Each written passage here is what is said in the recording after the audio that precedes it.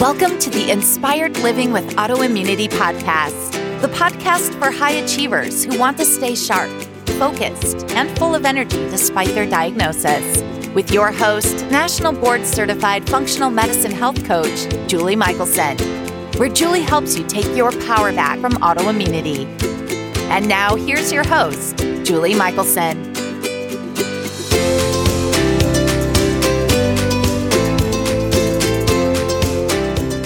Welcome back to the Inspired Living with Autoimmunity podcast. I'm your host, Julie Michelson. And today we're joined by Dr. Wada, quadruple board certified pediatric and adult allergy, immunology, and lifestyle medicine physician, who also happens to have Sjogren's. In today's conversation, we discuss the differences between allergy, autoimmunity, immune deficiency, and cancer, as well as what might be driving the ever-growing incidence of these health challenges. Dr. Wada, welcome to the podcast. Thank you so much for having me. I'm thrilled to be able to connect and to talk today. I would love for you to share with listeners and me a little more about your personal journey, not just with, why are you quadruple board certified? But your wellness journey, your personal journey, and what has led you to this world that you are now just totally rocking. So about 4 years ago is when I was diagnosed with systemic Sjogren's. At that point, I was 2 years into my, full-fledged allergy immunology practice. I was just back from maternity leave from having my second child. And I was at a bit of a crossroads because I thought at that point in time, I was so exhausted. I was professionally and personally just zapped, totally burned out, and thought that I might actually step away from clinical medicine. I dropped my clinics, like the number of clinics and time that I was in clinic, by half, and really realized that I needed to focus on my own health. I needed to refill my own cup. And it has been a really, in many ways, a slow but fast evolution since that time. And I think I continue to just peel back the layers like an onion and realizing how, even though at the time I was only triple board certified, I guess. But at the time that education that I had really did not prepare me for, one, living in the role of a patient, nor did it really, the education I received on Sjogren's really did not reflect at all the lived experience of Sjogren's. And I think did not help me all that much in realizing that was what was going on with my own health. Because in hindsight, I actually had symptoms that, was it full-blown Sjogren's or not at that time? Who knows? And it doesn't really matter. Right. But I had symptoms that I now recognize as related in some way, or a prodrome, back to when I was in college in my late teens, early 20s. And I was well into my mid 30s when I was diagnosed.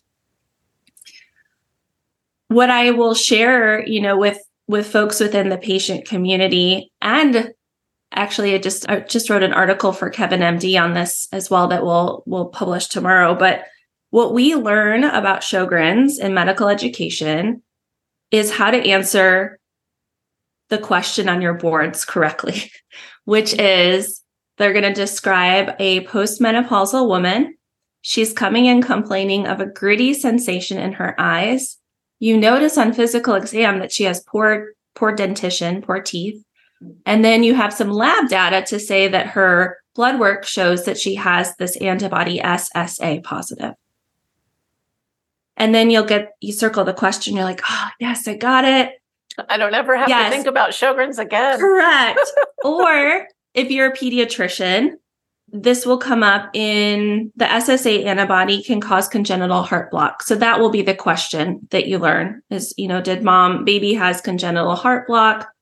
And then the question may ask, what was wrong on mom's lab work? But here's the reality. And here, thinking back of the puzzle pieces of symptoms I've had over the years, a lot of digestive distress. So, symptoms that we describe as irritable bowel, but really wicked stomach aches, migraine headaches, profound fatigue, back stiffness that I actually do recall going and kind of seeing a primary care about at one point during my medical training, which must have been pretty significant because as residents, like resident physicians, you never go to the doctor because you don't have time, and you're trying to take care of yourself. We're the worst patient. So it must have been pretty bad. I had an episode of idiopathic anaphylaxis after having my first child. And I also over time realized that I couldn't wear mascara without looking like a raccoon because I was always touching my eyes, rubbing my eyes, wasn't able to tolerate wearing contacts at a certain point because of the dry eye. Sure. Yeah. And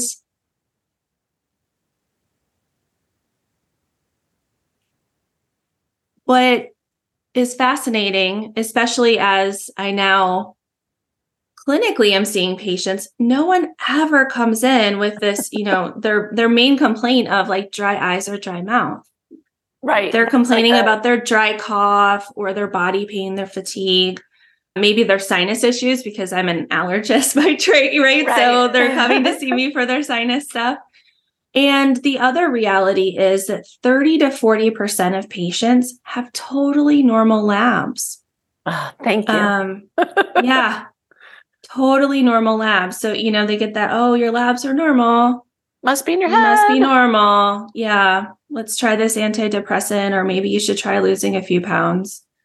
So all that to say that, this, and it's been the patient community that has welcomed me and embraced me that I've learned so much more from than, those several $100,000 I spent in my education. Now, granted, learned some other things along the way too. But so once I was diagnosed, and I will say I feel incredibly fortunate, and seems odd to say, but my labs were totally wacky and bad. They were terrible at the time.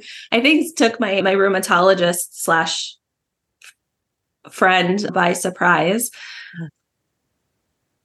Had those not been abnormal, I don't know how long it would have taken me to be diagnosed. Yeah.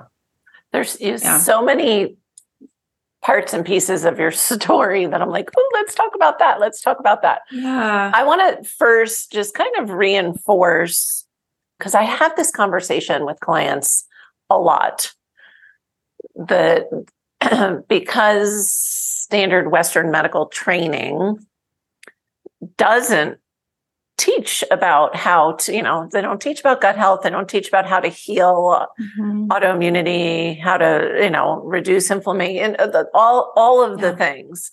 And so I know that by the time people find me, and probably you, they're frustrated because absolutely they had normal labs. They were offered antidepressants. They were searching and searching.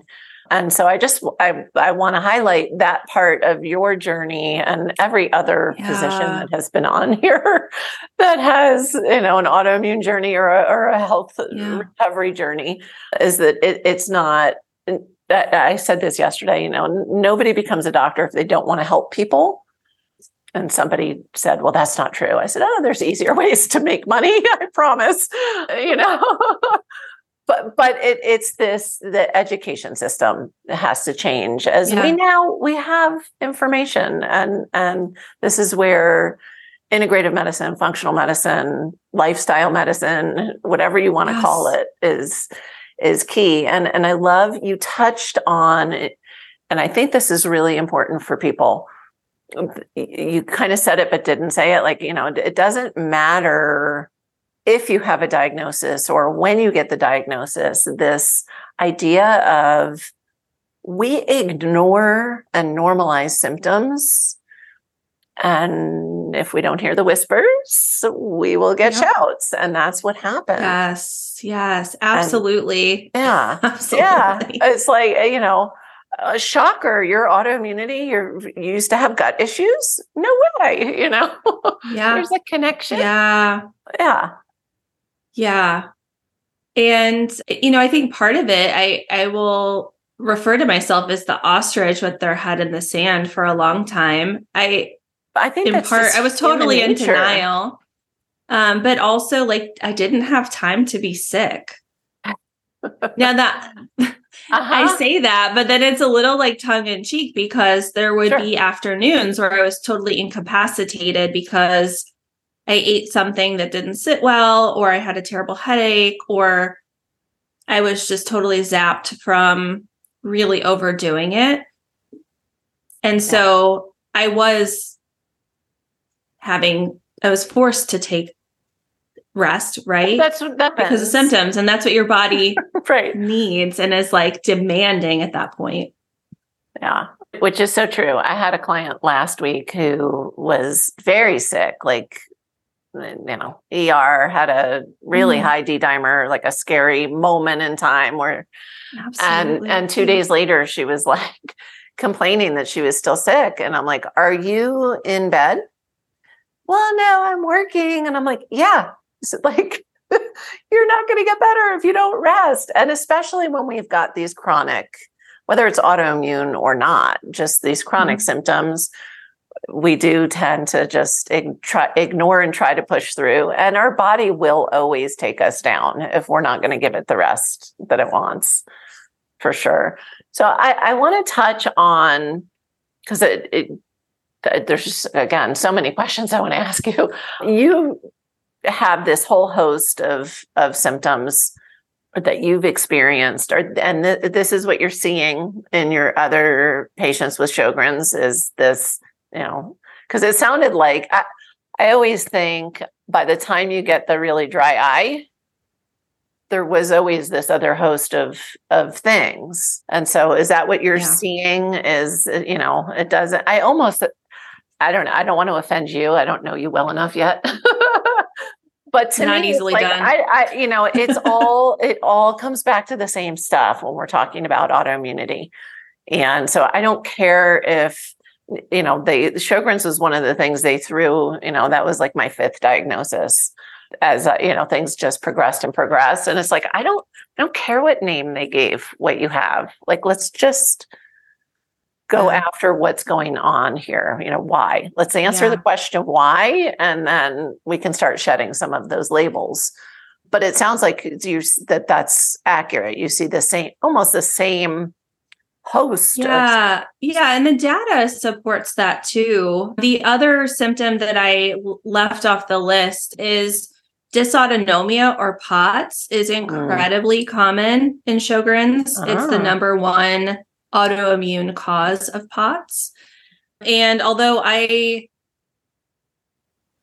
don't, as far as I know, I haven't had, I wear my Oura ring and some of my trackers, so I don't think POTS is going on, but I have had significant issues with orthostatic intolerance. And I would have to scrub out of surgery as a medical student because in that hot, especially, it wasn't so much an issue on the actual surgery rotation, but on the OBGYN rotation, where they keep the room much warmer for the babies that are, about to be born.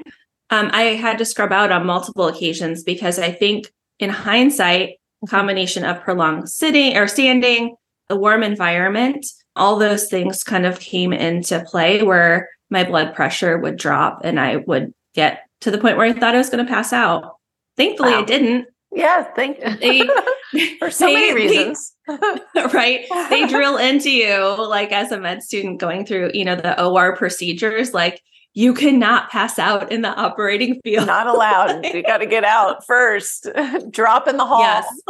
Yeah. But I distinctly remember my preceptor asking if I happened to be pregnant because I was having to scrub out so often, which of course now that would kind of be frowned upon, but it was memorable to now, that probably was all related. Yeah. Shocker. Yeah. Shocker. Yeah. So you have such a unique background and practice, and I want to dig in a little bit to like allergy versus autoimmunity versus immune deficiency, because it's all we're all one human organism. Right? Yeah. Yes. It's all in addition to our microbes. But so when we think about our immune system, its purpose is to help protect us, obviously, against infection. Its purpose also is to help us heal, like from injury as well. So if you think about a cut that you may get, you'll get an inflammatory response at that cut. It's ouchy. First of all, it's painful. It's red, swollen, typically, and it's warm. Those are all the signs and symptoms of acute inflammation.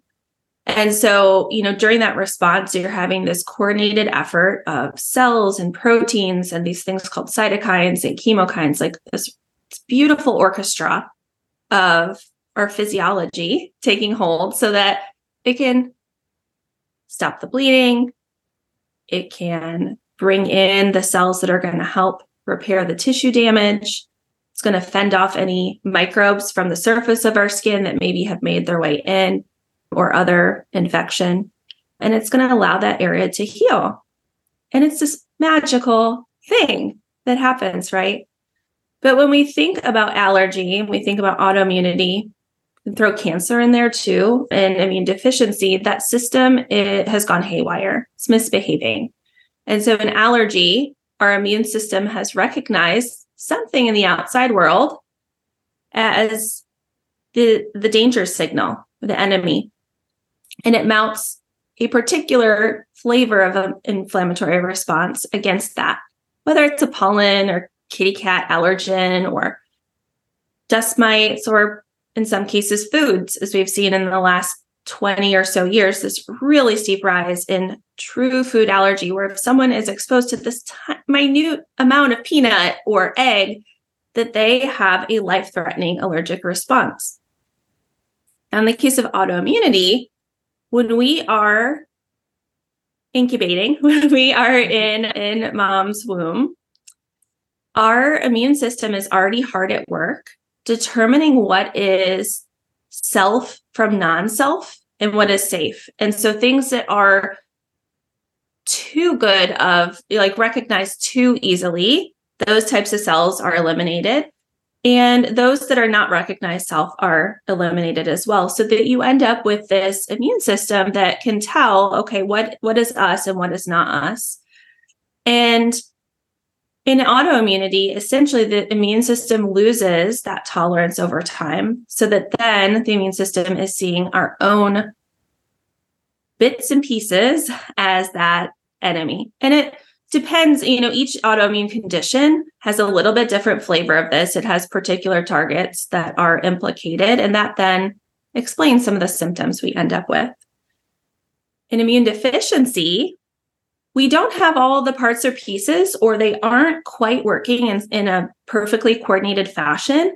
So we are at an increased risk of infection, whether it be, more frequent infections, more severe infections, oddball infections that most people wouldn't have any issue with. And a lot of times the collateral damage and inflammation that occurs is not appropriate either. So sometimes there's too much or there's too little. And so that then can expose the immune system to actually creating an autoimmune response too, because it's not cleaning things up properly. So the really obnoxious thing for many of my patients with primary immune deficiencies, especially, is that a lot of them occur in the same person as autoimmune disease. So you end up with autoimmune and immune deficiency in the same human. It's a real kick in the pants. That's a problem. You're forced, to make some really difficult decisions as a team with your immunologist, maybe your infectious disease doctor or the rheumatologist, in deciding how can we try our best to restore balance as best we can, because sometimes you have to tap down, the inappropriate inflammation, try to boost things up the best way we can. And so that can be incredibly challenging and frustrating. And then in cancer, essentially, you have cells that have gone rogue. They are reproducing at levels and numbers that they're not supposed to. Usually there's some kind of glitch in the system, and the immune system is unable to recognize and take those out appropriately. And so what you're seeing with some of the newer immunotherapy cancer treatments is they actually turn the immune system back on to help then target the cancer more appropriately. Mm-hmm. Yeah. Just and that's pretty cool.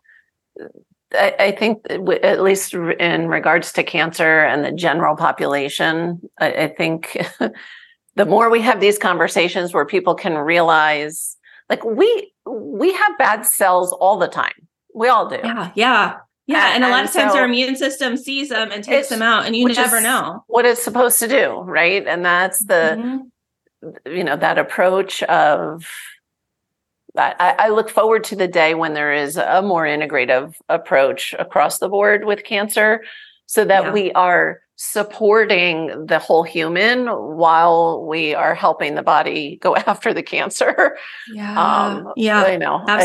It's an interesting conversation, but that to me, the key for people to start to understand is, we still need to support the body to do its job. And so there was a reason your body didn't catch those cells, I guess is what I'm, which to me ties into this whole conversation of what are the things, we can do? What is that approach? Whether we are for wellness, right? Because I'm guessing it sounds like you have people that show up, they're coming to you for allergies. And I'm guessing often they have, like you did, like I did, have issues brewing that they didn't realize were autoimmune. Oh my gosh, yes. I would have to say, so I see patients 2.5 days per week. So I'm not totally full-time in the clinic. In part, that's how I keep my cup full. That's awesome. But I would say at least out of maybe those 36 patients I might see in a week, that at least probably 6 of them have specifically come in wondering about food allergies, but what they're really dealing with are gut issues. It's not like they need an EpiPen. And I would say probably a good 4 to 5 of those patients are maybe the 5th, 6th, 7th, 8th opinion on their symptoms, which to me, they describe symptoms of too much inflammation in one way, shape, or form, right, and or dysautonomia. So issues with like blood pressure, heart rate, fatigue. Unfortunately, so I'm located in Columbus, Ohio. I work at the large university there, and we don't have anyone locally who's taken the lead on dysautonomia, which is really unfortunate. So my patients to see a specialist have to go all the way up to Toledo and wait about 2 years to get care. That seems insane. But I get it. It is. Yeah. Yeah. We're in a metro area of several million people. And so right, you're not in the middle especially, we already had a lot of these folks pre-pandemic that, weren't really getting great care or great recognition. I think there's a better, more discussion about what these symptoms represent and folks seeking care. But we've also had a really, an increased prevalence of these symptoms too with long COVID. And for listeners, and I apologize, I didn't ask this sooner. Sorry. Explain what dysautonomia is for people that aren't familiar. So dysautonomia is essentially an umbrella term used to describe the automatic nervous system going haywire. So, and it could show up in all sorts of different ways, but most common, and I would say probably affects quality of life most significantly, are issues with blood pressure and heart rate. So folks may have issues with feeling like they're going to pass out, or they actually pass out, and may have issues with digestion, can have differences in how like their pupils dilate and constrict, issues with sweating. I have a few patients who will wake up in the middle of the night drenched in sweat. Now, there are some other reasons why that can be that you have to rule out. I was going to say, you're not talking about your not necessarily, change of life. And not necessarily blood sugar issues would be the other main thing you would think about, and ruling out cancer.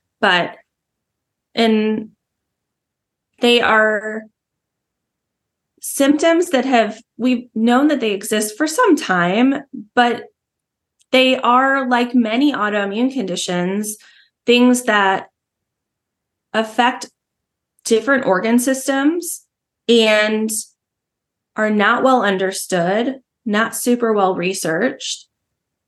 And so when you have a medical system that is incredibly siloed, where the cardiologists are in one space, the neurologists are in another space, the immunologists somewhere else, and we kind of stay within our groups, it's challenging to have really good coordinated care for these folks.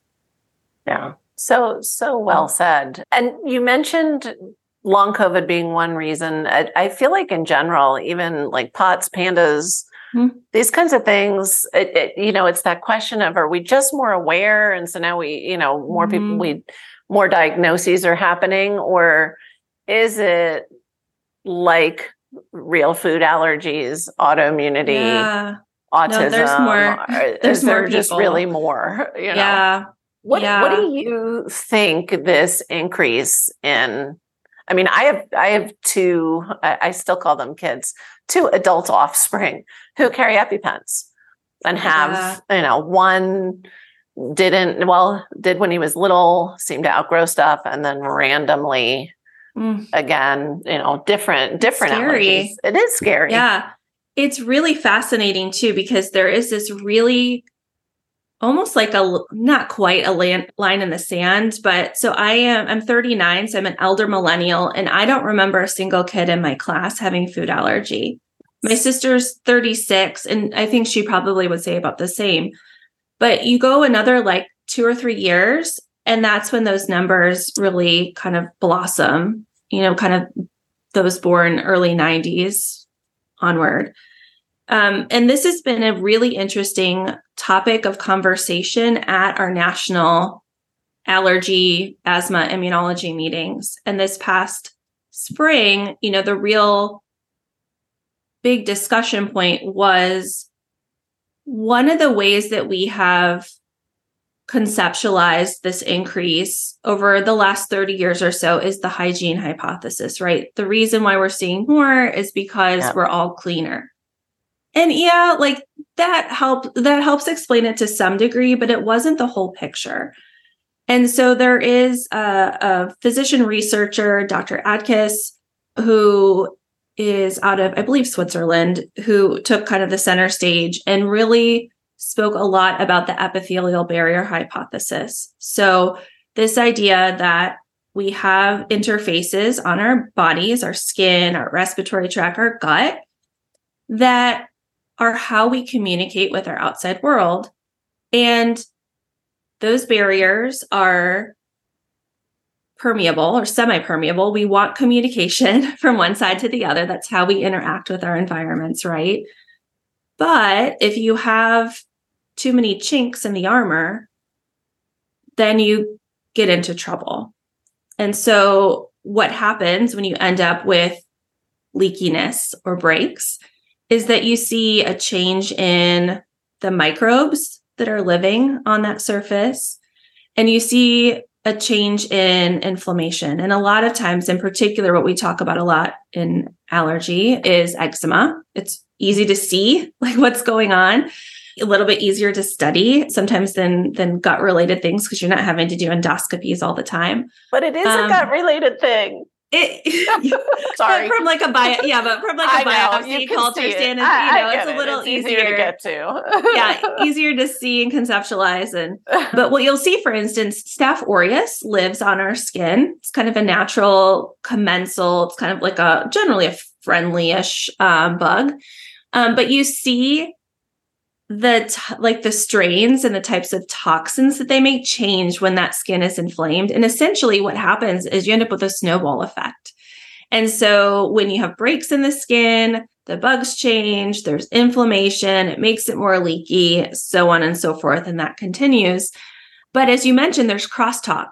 So you can see then changes maybe in gut microbiome and development of eczema, or you can see changes or exposures through the respiratory tract that then will increase the risk of developing something like multiple sclerosis. So there's, this growing body of evidence that problems at these barriers and increased inflammation, leakiness kind of at these barriers is the issue. So then the question is, okay, what's making them more leaky?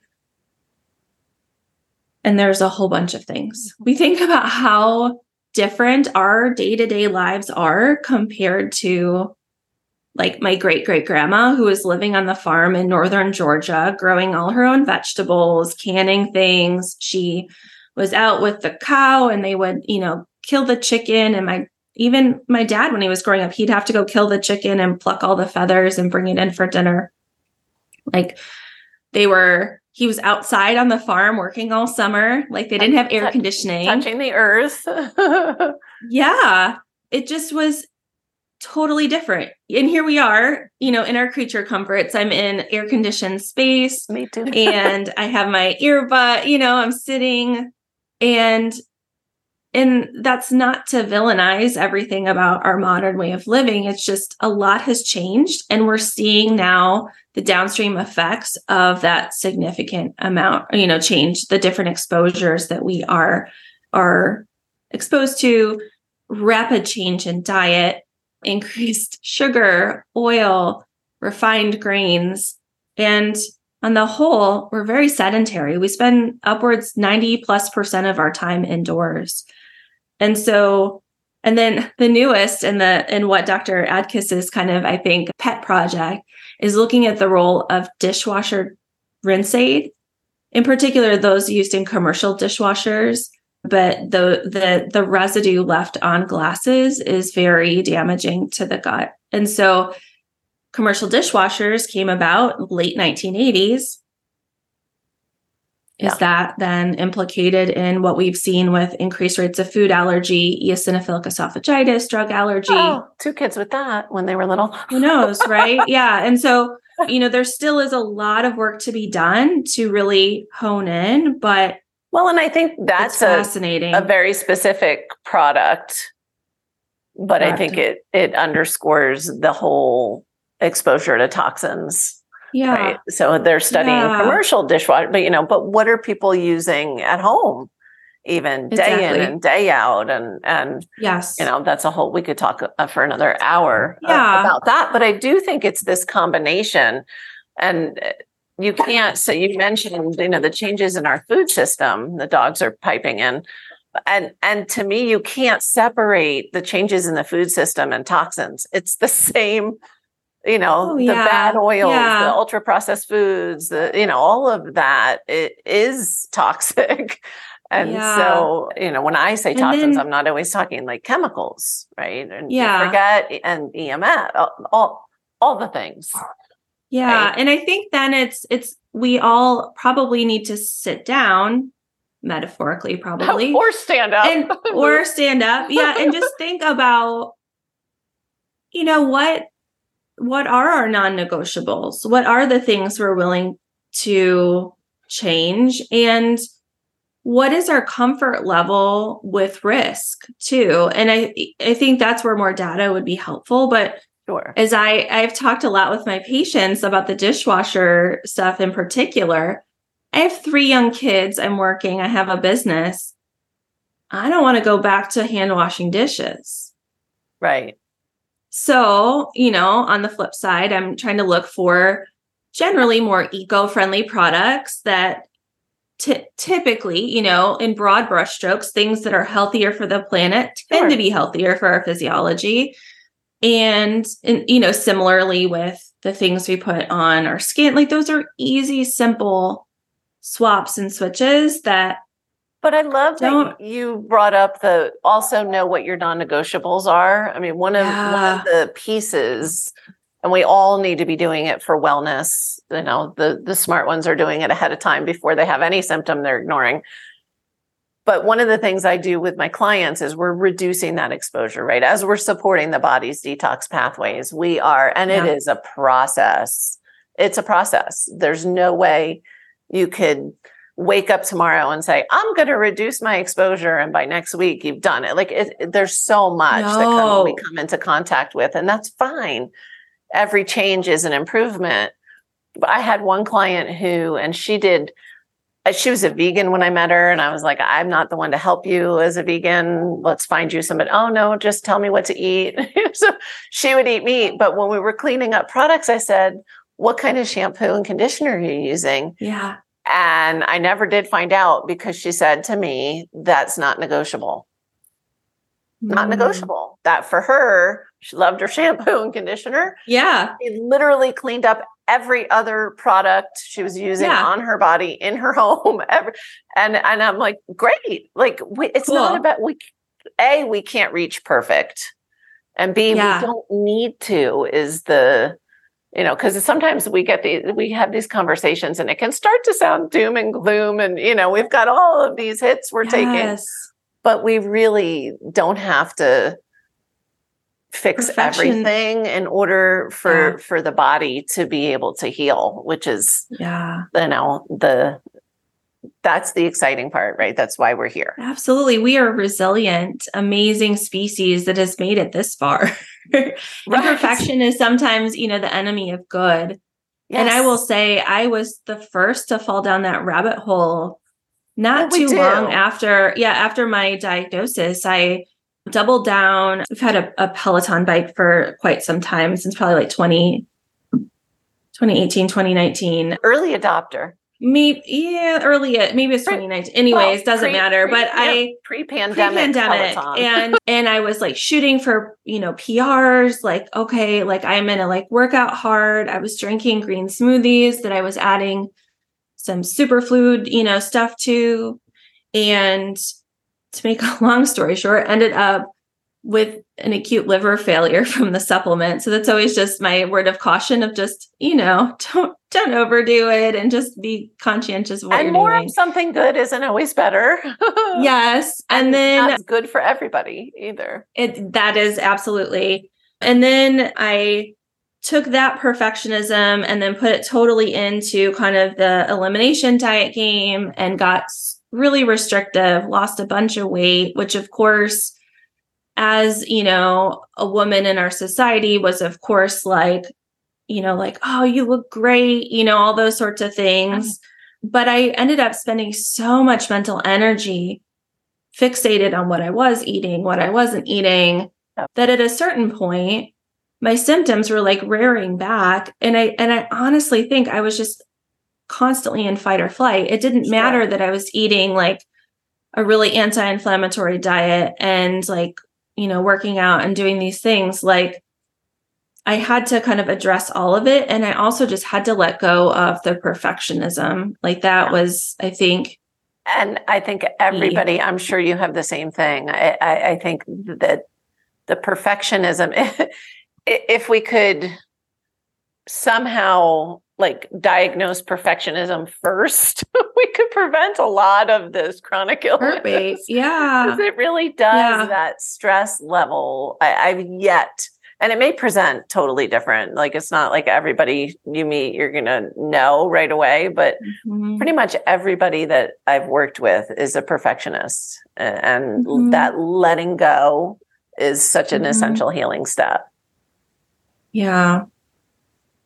So I do wonder if there are like particular personality traits that also they absolutely provided a survival advantage at some point, across our lifespan, right? But do those also like increase the potential sometimes for these conditions? And that's what we just need to learn. You kind of wonder. Yeah. Yeah. Oh, I think. Yeah. I think for sure. I really do. It doesn't mean that if you don't care about anything, you don't get sick. I'm not saying that. No. Just, like we talk about risk factors. Like, if you drink a certain amount, you're more apt to get breast cancer, colon cancer, like those sorts of things where you just kind of take those into account. And yeah. So, but I love what you're bringing to the world. And I just think, the more, anytime, especially like somebody who thinks they're just coming to see an allergist, right? Like anytime somebody can walk into a doctor's office and have contact with somebody like you who can help them understand true wellness, and the body is such a gift. So I am so grateful that you are out there in Ohio doing what you're doing. Clearly you need more counterparts. In your neck of the woods.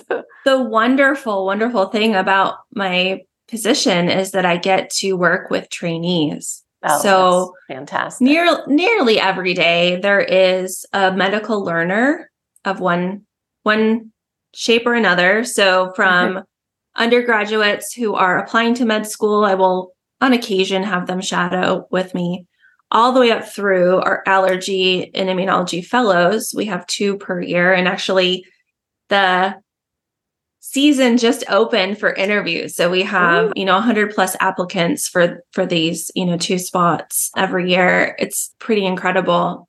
And so to be able to share my story with them, share some tips and tricks as to how to think about and conceptualize these things that we may not have all the answers to. I think as human beings, our brains really hate uncertainty. Yes. And that is absolutely the case with physicians as well. And to push them to get more comfortable with feeling uncomfortable, I think is clutch. And to help instill and support their curiosity, I think is really important too. And what really, really needs to take place to ensure that all of us as healthcare professionals can stay curious and compassionate and kind of leaning in is we need to ensure that our healthcare professionals have wellness as well. Because if they are unable to fill their own cup, that is when you get someone who is burnt out, maybe unhappy with their situation or their job. And I would almost guarantee that you are not going to get the best care that you could get from someone who is in that state. Sick. Like I always ask, like, why, when you look at medical school and how it's set up, it's like, why are we trying to kill people who are training to help people? And it's not just this country. Yeah. It's medical school across the board is set up that way. It just doesn't make sense. I was thinking about that with your 100 plus applicants for the 2 spots. Like every one of those applicants really needs to be filling their cup and doing stress management. It's such a high stress area. And that's the flip side to that I can say is I'm not a physician is also, we need to remember that our physicians are human and they're people. Yes. And yes. Yeah. They're, we have this training of decades of, this mentality that you and I are trying to change, which is you show up at the doctor because you want the doctor to fix you. Right. Like, yes, you need a partner. Right. We have to take responsibility for our own wellness. And we have to realize our doctors don't necessarily have all the answers. But when you can find one like Kara, like it's gold. It really is. Yeah. So there's this really cool paradigm that's been written about and talked about called Wellness 2.0, where essentially it outlines this idea of the physician is human. There is this equalization. The power dynamics between patient and physician will never be equal, right? Like there's no way to fully equalize that, just the nature of these systems, but it brings it into closer balance. And I think the more that we can lean into that is really important. But the reality is we live in a very capitalistic society, right, and money talks. So they're also, we're going to have to grapple with making the case, unfortunately, probably from the financial side of things in order to really see systemic change. Yeah. And that's kind of the tough love aspect of all of this. Yeah. Yeah. But the good news is that when that does happen and that the broken system finally collapses, we know, what can work and what is working. Yeah. So I love that. So give listeners, if you will, and it can be anything, it can be directly Sjogren's related, doesn't matter. What is one step that they can take starting today to start to improve their health? Yeah. So I think the one thing is taking a few minutes just to sit, give yourself a little bit of that white space, that quiet, to just listen to that inner voice and what they needs. I think that is incredibly important. And I think it's really helpful to do that before a medical visit. Medical appointments, almost on the whole, tend to put us into fight or flight. And when we get into fight, flight, freeze, fawn, we may forget what our objectives were for that visit. So jotting down some notes can be really helpful ahead of time to think about, okay, what are your questions? What are your goals? How are your symptoms really impacting your quality of life? Being able to communicate how they are showing up in showing your humanity can be really helpful, especially to maybe tug on that doc who is on the brink of burnout, or who maybe just needs that reminder that you are human and this is showing up in very human ways. Yeah. So that's my, and also what I would share. The other piece, and because I see it a lot, and I don't think people do it intentionally. We tend to, even though we're showing up at the doctor's office for help, we do have this natural tendency, most of us, to downplay just what you're talking about. We may say, these are the symptoms, but we don't share how it's impacting our life. And so it's like, oh, we said the word and then that's it. And the doctor, they're not getting oh my gosh, this is really impacting your life. So I'll share a really quick example. Low back stiffness was one of the main issues that was totally impacting my quality of life. And so I could tell the doc, oh, I'm having low back stiffness. I sit down for prolonged periods of time and it's really hard to get moving again. It's worse in the morning. Yes, all that's helpful. But what really illustrates how much it was impacting my life was I was not wanting to sit on the floor to play with my young children. And that was breaking my heart. Yep. And so to share, that little extra nugget of this is how problematic this is, that helps light the fire, hopefully under that person's bottom to do something about it, whether it's to refer you or get imaging or start meds, what have you, but to have some sort of action. Yeah. I love that. Amazing. Before we wrap up, where can listeners find you? Where's the best place? Yeah. So the best place is probably drcarawada.com. On there, I have a freebie. So the 25 things that we did in our family over the last 4 years or so to make simple swaps to less toxic things that we were talking about, just simple, easy. Yep. I'm a Midwest girl, born and bred, and I love a good deal. So things generally are, not going to cost a ton to really help start making those changes. And on there also, you'll find, so each year, the last 2 years, we've hosted the virtual Sjogren's Summit. So it is we have a ton of great resources on there. And coming up this fall, we are launching a fall event called the Demystifying Inflammation Summit. So you're going to want to get on the email list so you can stay in the loop. It's going to be a free event.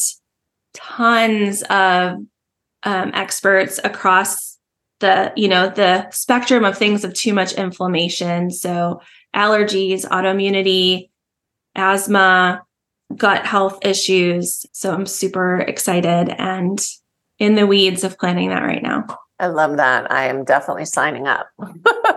Love it. Love it. Kara, thank you so much. You have given us amazing gold today. Thank you so much. I have loved talking, and we're gonna have to have you on the Becoming Immune Confident podcast so that we can hear your story too. Yeah, I would love it. I'd love to continue the conversation. Yes. For everyone listening, remember you can get the transcripts and show notes by visiting inspiredliving.show. I hope you had a great time and enjoyed this episode as much as I did. I'll see you next week. Thank you for listening to Julie Michelson's Inspired Living with Autoimmunity. Did you enjoy this episode? Please like, share, and subscribe wherever you listen to podcasts. If you'd like to get a transcript of this and every other episode, just head on over to inspiredliving.show or click on the link in this episode's description. There, you can also find everything we discussed in this episode, including links and information about our guest. You can even send in your questions to be answered by Julie in a future episode. That's inspiredliving.show. Until next time, this is Julie Michelson's Inspired Living with Autoimmunity podcast, helping you take your power back.